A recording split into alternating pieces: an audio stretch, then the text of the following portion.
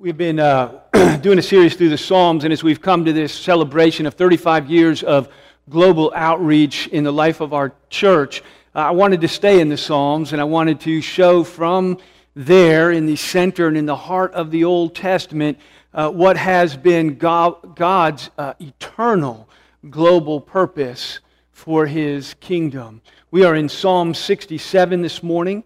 It's a brief psalm. Hear then the word of God. May God be gracious to us and bless us, and make His face to shine upon us, so that your way may be known on the earth, that your saving power may be known among all the nations. Let the peoples praise you, O God. Let all of the people praise you. Let the nations be glad and sing for joy. For you are judge of the peoples with equity, and you guide the nations upon the earth. Let the peoples praise you, O God. Let all of the peoples praise you. The earth has yielded its increase, God. Our God shall bless us. God shall bless us. Let all of the ends of the earth fear Him. Pray with me. Father in heaven, we gather this morning as your church, as the fruits of this blessing of your gospel going forth to the very ends of the earth and to the nations. We gather as this people, seeking your blessing, that we might continue to be a blessing, that we might see you known among the nations for the glory of your name. We ask, we pray. Amen. The theme of this song is God's missionary purpose for the world. It's a purpose that is clear. It's rooted in the deepest part of the Old Testament, here in the center of the Psalms. But even here, the psalmist is reaching further back. He's reaching into the primordial purpose of God's for gathering the nations into a global kingdom. God created the world, and when it fell and there was a rebellion, His purpose was not small. His purpose was to bring all of the earth again under His dominion and to create a people that spans the globe from every tribe, nation, and tongue. It was His purpose and His plan when He called Abraham. He wasn't doing something else, and that plan was some other plan. That was His plan. When He called Abraham and set him apart, this is chapter 12 of your first book of the Bible, so in the first, 6 or 7 pages of your Bible, God calls Abraham and says, I will bless you. And through you I will bless all the nations and all the peoples of the earth. That's my ultimate goal. I'm going to bless you, but that's an intermediate goal. The goal for which this blessing comes is greater than you. So He blesses Israel, that through Israel all the nations would come to the same knowledge of God, the same fear of the Lord that Israel had. That Messiah would come in fulfillment of the promise to Abraham. That through Abraham and his seed, He would bless the nations, all of the peoples. When we look at this short psalm, the structure is really kind of easy to see. For me, as I was reading it and spending time in it, you see that the first 2 verses are kind of parallel to the last 2 verses. It is a prayer for blessing so that the nations would come to know your way and your salvation and would come to the fear of the Lord. And if you work in from the first 2 and the last 2 to 3 and 5, the next verses they're identical. Right? It's a chorus. Right? In between these prayers for the blessing on God's people, this chorus is repeated.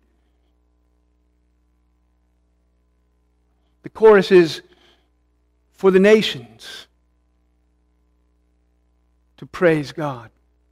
Let all the people, let the peoples, let all of the peoples. And so coming in from the outside for this blessing for the nations, then 3 and 5 in this center include this praise of the nations, including the nations, and it centers then around verse 4, which is at the very center of the psalm, bookmarked by this chorus. Let the nations be glad. Let them sing for joy, for you judge the peoples with equity, and you guide the nations upon the earth. But at the center is let the nations be glad. Some have said that this psalm is that the nations are looking on as God blesses Israel. And that all of this is about how everybody's watching what God is doing with Israel. But at the center of the psalm is that the nations are glad, that the nations celebrate. The end of the psalm is that all the peoples of the earth would come to fear the Lord. Which I will suggest as we look at this is nothing less than that they would come to salvation. That this psalm is a prayer for the fulfillment of the promise to Abraham to bless us so that all the peoples of the earth will be blessed through us. It's crucial for us to see that God's saving power comes to the nations through the blessing of God's people. Right? When you look at verse 1, you should recognize it. It is a condensed version of what we call the Aaronic blessing, which just simply means the blessing given to Aaron, Aaron's blessing. God gave it to Aaron to pronounce over God's people. And the psalmist takes it and takes one of the middle lines out of that blessing and he prays it into and for the life of Israel. He prays down God's blessing on God's people. The original version of it is a little bit longer. I pronounce it over you week by week. Numbers chapter 6, 22 to 27, it says, "The Lord bless you, and the Lord keep you. And the Lord make His face to shine upon you, and to be gracious to you. The Lord lift up His countenance upon you, and grant you His peace." And then it goes on, it says, "So they shall put my name upon the people of Israel, and I will bless them." And so the psalmist takes this blessing, this ancient blessing out of deep in the Old Testament, and here in the Psalms he is praying it over the life of Israel, that God would, he makes that prayer in verse 1, that God would be gracious to us and He would bless us. And notice he's taken this benediction that it's usually said, "The Lord bless you, the Lord keep you, the Lord make His face shine upon you." It's a blessing pronounced over. But here the psalmist takes it on his lips and he prays it very personally for God's people. God bless us. Right? Be gracious to us. Make your face shine on us. And he turns it into a personal prayer for the life of God's people.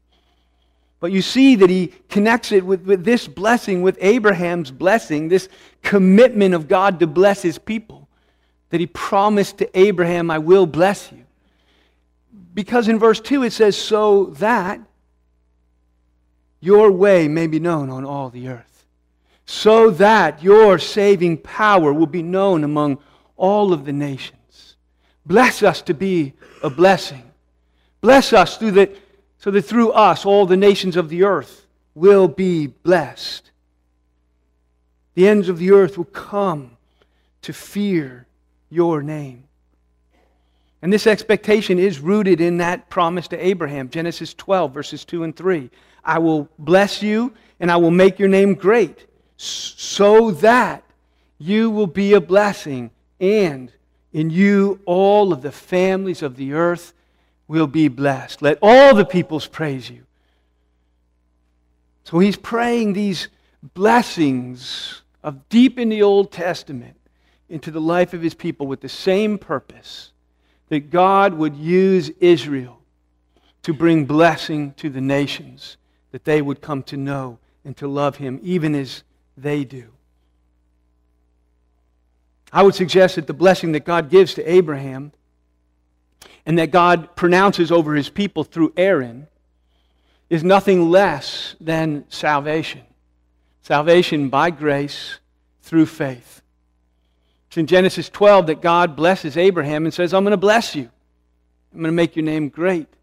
And it's a few chapters later in his relationship with God that Abraham believed God and it was credited to him as righteousness. And he was saved by God's grace through faith. And I would suggest that experience of God's grace that is at the core of His blessing, what other blessing of God matters if it does not include His gracious smile in accepting us, saving us from His wrath? What other blessing do you want? Would you take if it meant that wasn't included? Right? So the blessing of God begins with salvation. And I think that's why Aaron's blessing has that power to it. As he prays this in verse 1, "May God be gracious to us, show us your grace." and bless us and make your face to shine upon us? Is that not a picture of God's salvation? Of what it means for Him to be gracious to us? What does it mean for a face to shine? When you say if somebody said, he almost glowed, or said she glowed, he asked her to marry him and she was glowing, right? Or her face is what? It's smiling, right? It's full of joy, it's full of happiness, it's full of pleasure, it's full of, being pleased with something. And that's what it means for a face to shine, is to smile. It's the opposite of a dark look or an angry countenance or something like that, right? That God would make His face to shine on us, is to look down on us with His pleasure, with joy, with happiness, that He would accept us, forgive us, that He would be happy with us, that He would smile on. Let us be under your grace and your peace and your smile, not under your anger and your wrath and your judgment. And so for God to smile on His people and to grant you His shalom is nothing less than to save you. It is His salvation that He pronounces over His people. Let us be under your grace. And so to connect these two again, I've put it there in Psalm 80, verse 3. It says, restore us, O God. Let your face shine on us, that we may be saved. Right? You see that tight connection, right? Restore us, let your face shine on us, that we may be saved. That for His face to shine on His people is to restore and to save them. Does it again in Psalm 31. Make your face shine on us. Make your face shine on your servant. Save me in your steadfast love. For Him to make His face shine on His servant is parallel to and equal to saving him in His steadfast love. So it is a salvation that He is praying down into the life of Israel. But we see that the psalmist is seeking this grace, this experience of God's blessing, His smile in the life of His people, for a greater purpose, for something greater than our own blessing and experiencing of that. And this is something that is really important for us to ultimately catch. When he prays this prayer, he prays it in terms of the Abrahamic covenant.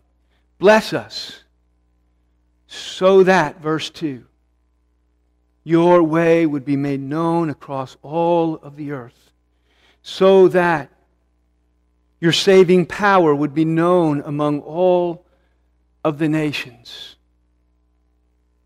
Bless us and fulfill your covenant. Bless us and bless all of the families on the earth through that work in the life of your people, so that the nations would know. You see it running through the whole psalm that this is His, more than even Israel and this blessing on Israel, you see the nations running through. In verse 2, he says, so that it would be known on the earth, that all nations would know. Verse 3, he said that the people would, that all the peoples would. In verse 4, he says the nations and the people and the nations of the earth. In verse 5, he says the people and all of the peoples. In verse 6, he says on the earth. In verse 7, he says all the ends of the earth. He has a global vision for what God will do through the saving of a people for Himself, a salvation that would go through them to the very ends of the earth, that they would know the saving power of God. Isn't that exactly what He does in Jesus?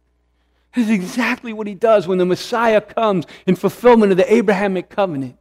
That the boundaries of the little nation where it was given seed form are broken, and the gospel and the saving power of God go forth to the very ends of the earth, so that all the nations might share in the gladness, right? Come under the smile of God that Israel had experienced.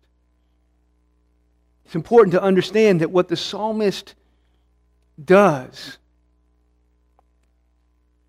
he does for something bigger than himself.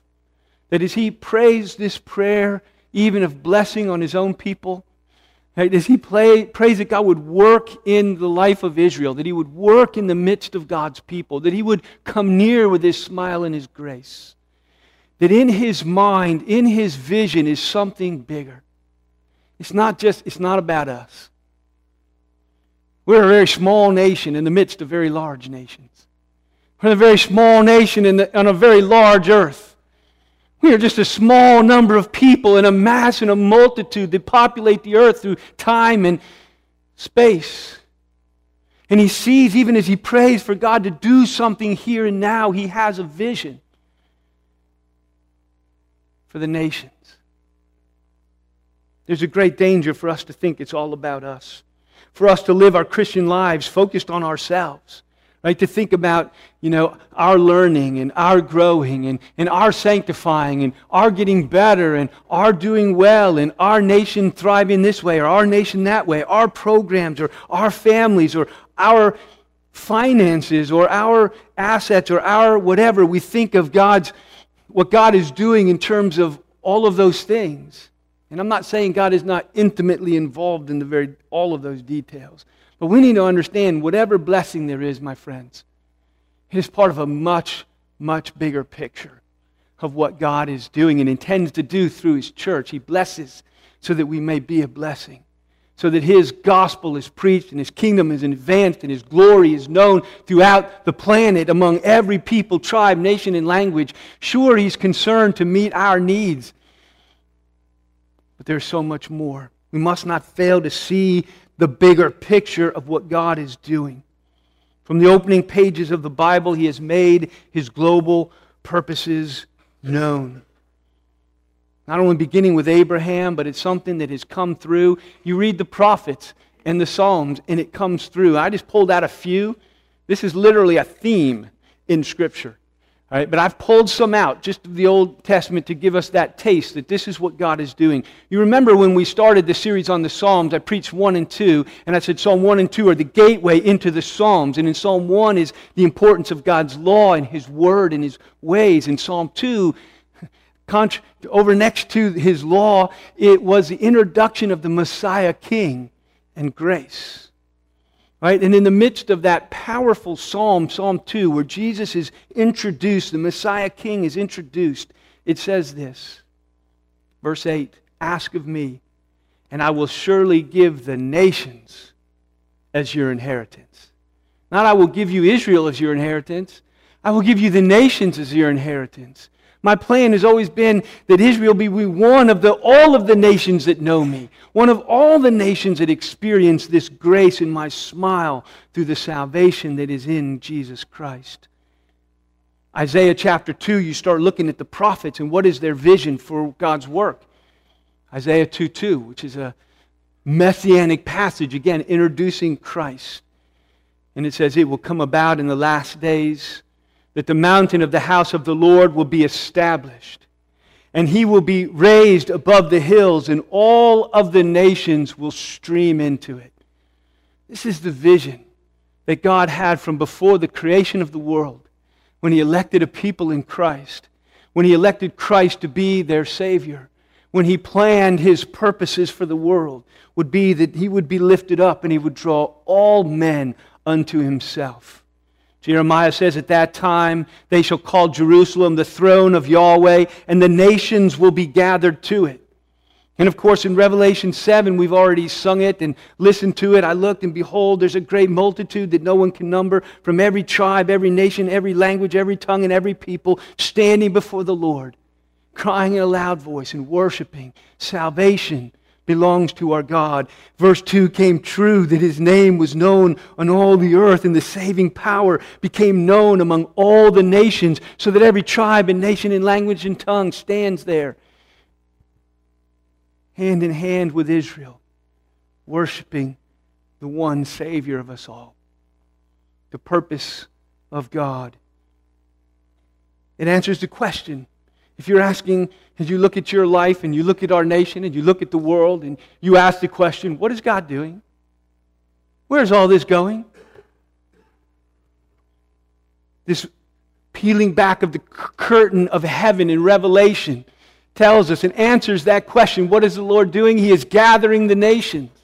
He's bringing people from every tribe and nation and language and tongue. And when this world is gone, when it is passed away, as the Scripture says that it will, and the skies are rolled back like a scroll, and the elect are gathered, this is the picture. What remains is a people, a multi-ethnic, worldwide people for the praise of His glory and His grace.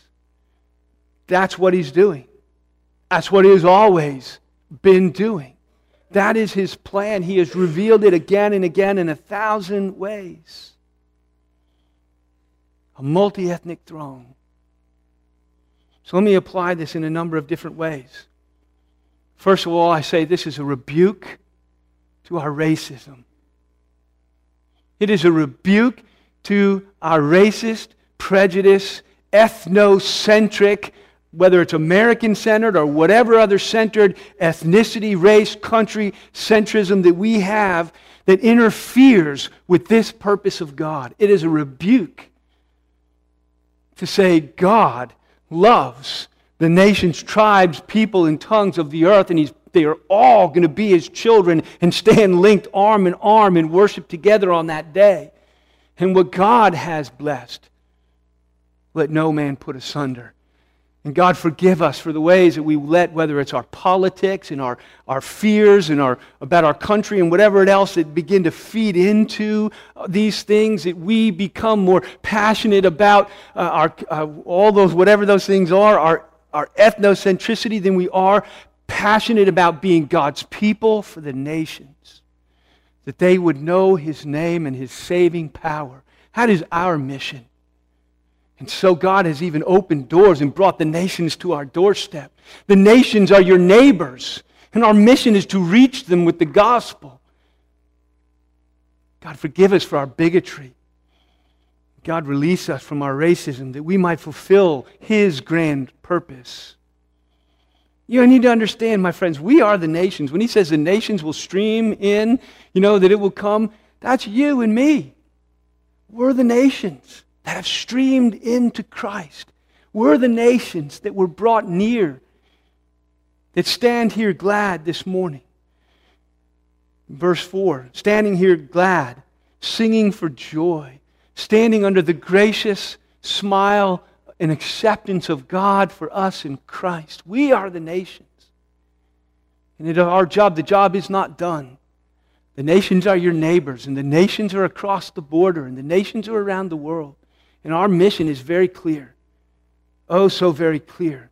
We need to never forget that, like Abraham, we have been blessed to be a blessing.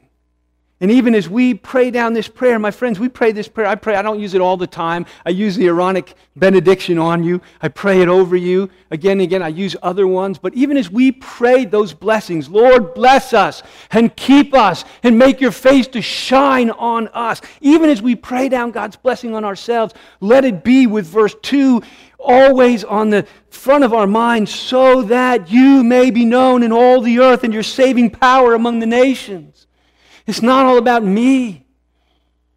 It's not all about us. It is about something so big, so huge. Piper says God's aim in this creation is that He be known, that He be praised, that He be enjoyed, that He be reverenced among all the peoples of the earth. That is why the world exists. And that's why missions exist. And I would add to it, that's why the church exists. It is to bring Him honor and praise, and worship is at the core of who we are and what we do.